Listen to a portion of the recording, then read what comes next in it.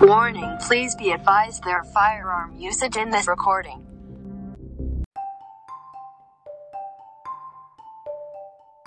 Hello listeners, my name is Joseph, and today we're going over an interesting topic.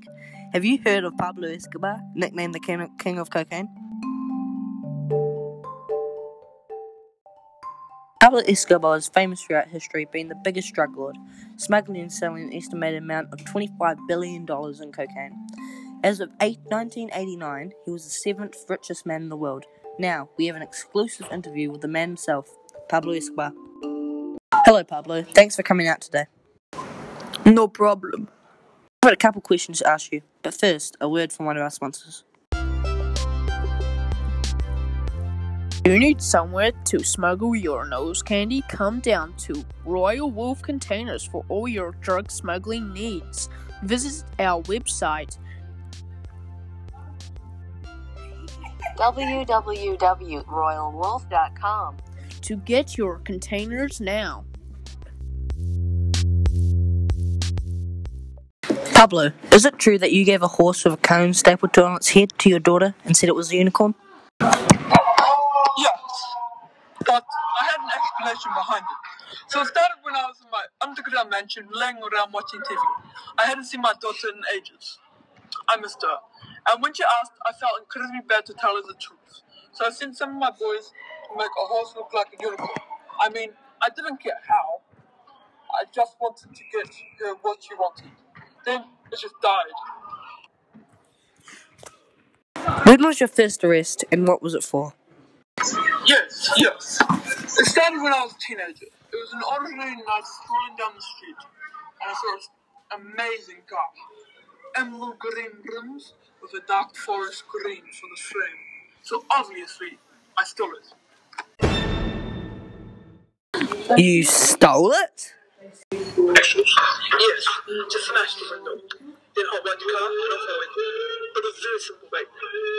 I had a high-speed chase before I saw it. Okay. Pablo, what are those cries back in your noise there?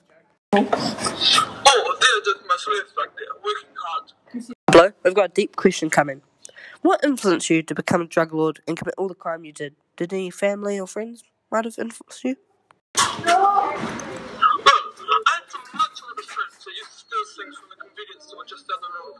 They pressured me into buying stuff, and their impact a lot. I was only 9 at the time. I thought it was cool. I just tried it, an amazing sensation in my nose was wonderful, and the next minute I was a dealer, making $420 million a week. Pablo, that's quite a bit of money you're making there. Yes, Medallion Cartel was my favorite business, earning me a magnificent amount of money. Pablo, thank you for coming out today. It's been wonderful having you. Now, a quick word from our sponsor. Is going down the street in your car not good enough for you? Well, then you need a $1.6 million Ferrari. It's the new best way to show off your privileges. Just sell your house and you can be the owner of this magnificent car. Pablo, I've heard many things about you, really interesting, and some quite disturbing. Say I'm quite unique. Pablo, is it alright if I ask you a couple questions? How are your sales going in the nose candy business? Okay, go ahead, but I need to be out in 2. Okay, I get it. You're a pretty secretive man. Sorry, I can't talk about that. Right on to the next question. Have you done any good with your money so far? Started a foundation for poor people in need of food and water, you know? So you're not such a bad man after all. What, you trying to say I'm a bad guy, huh? Because I'll show you a bad guy, you. Beep! You. Beep! Calm down, put the gun away, no need for violence. I love violence! Sorry about that, listeners. Anyway, that wraps it up. Thank you for listening to our podcast.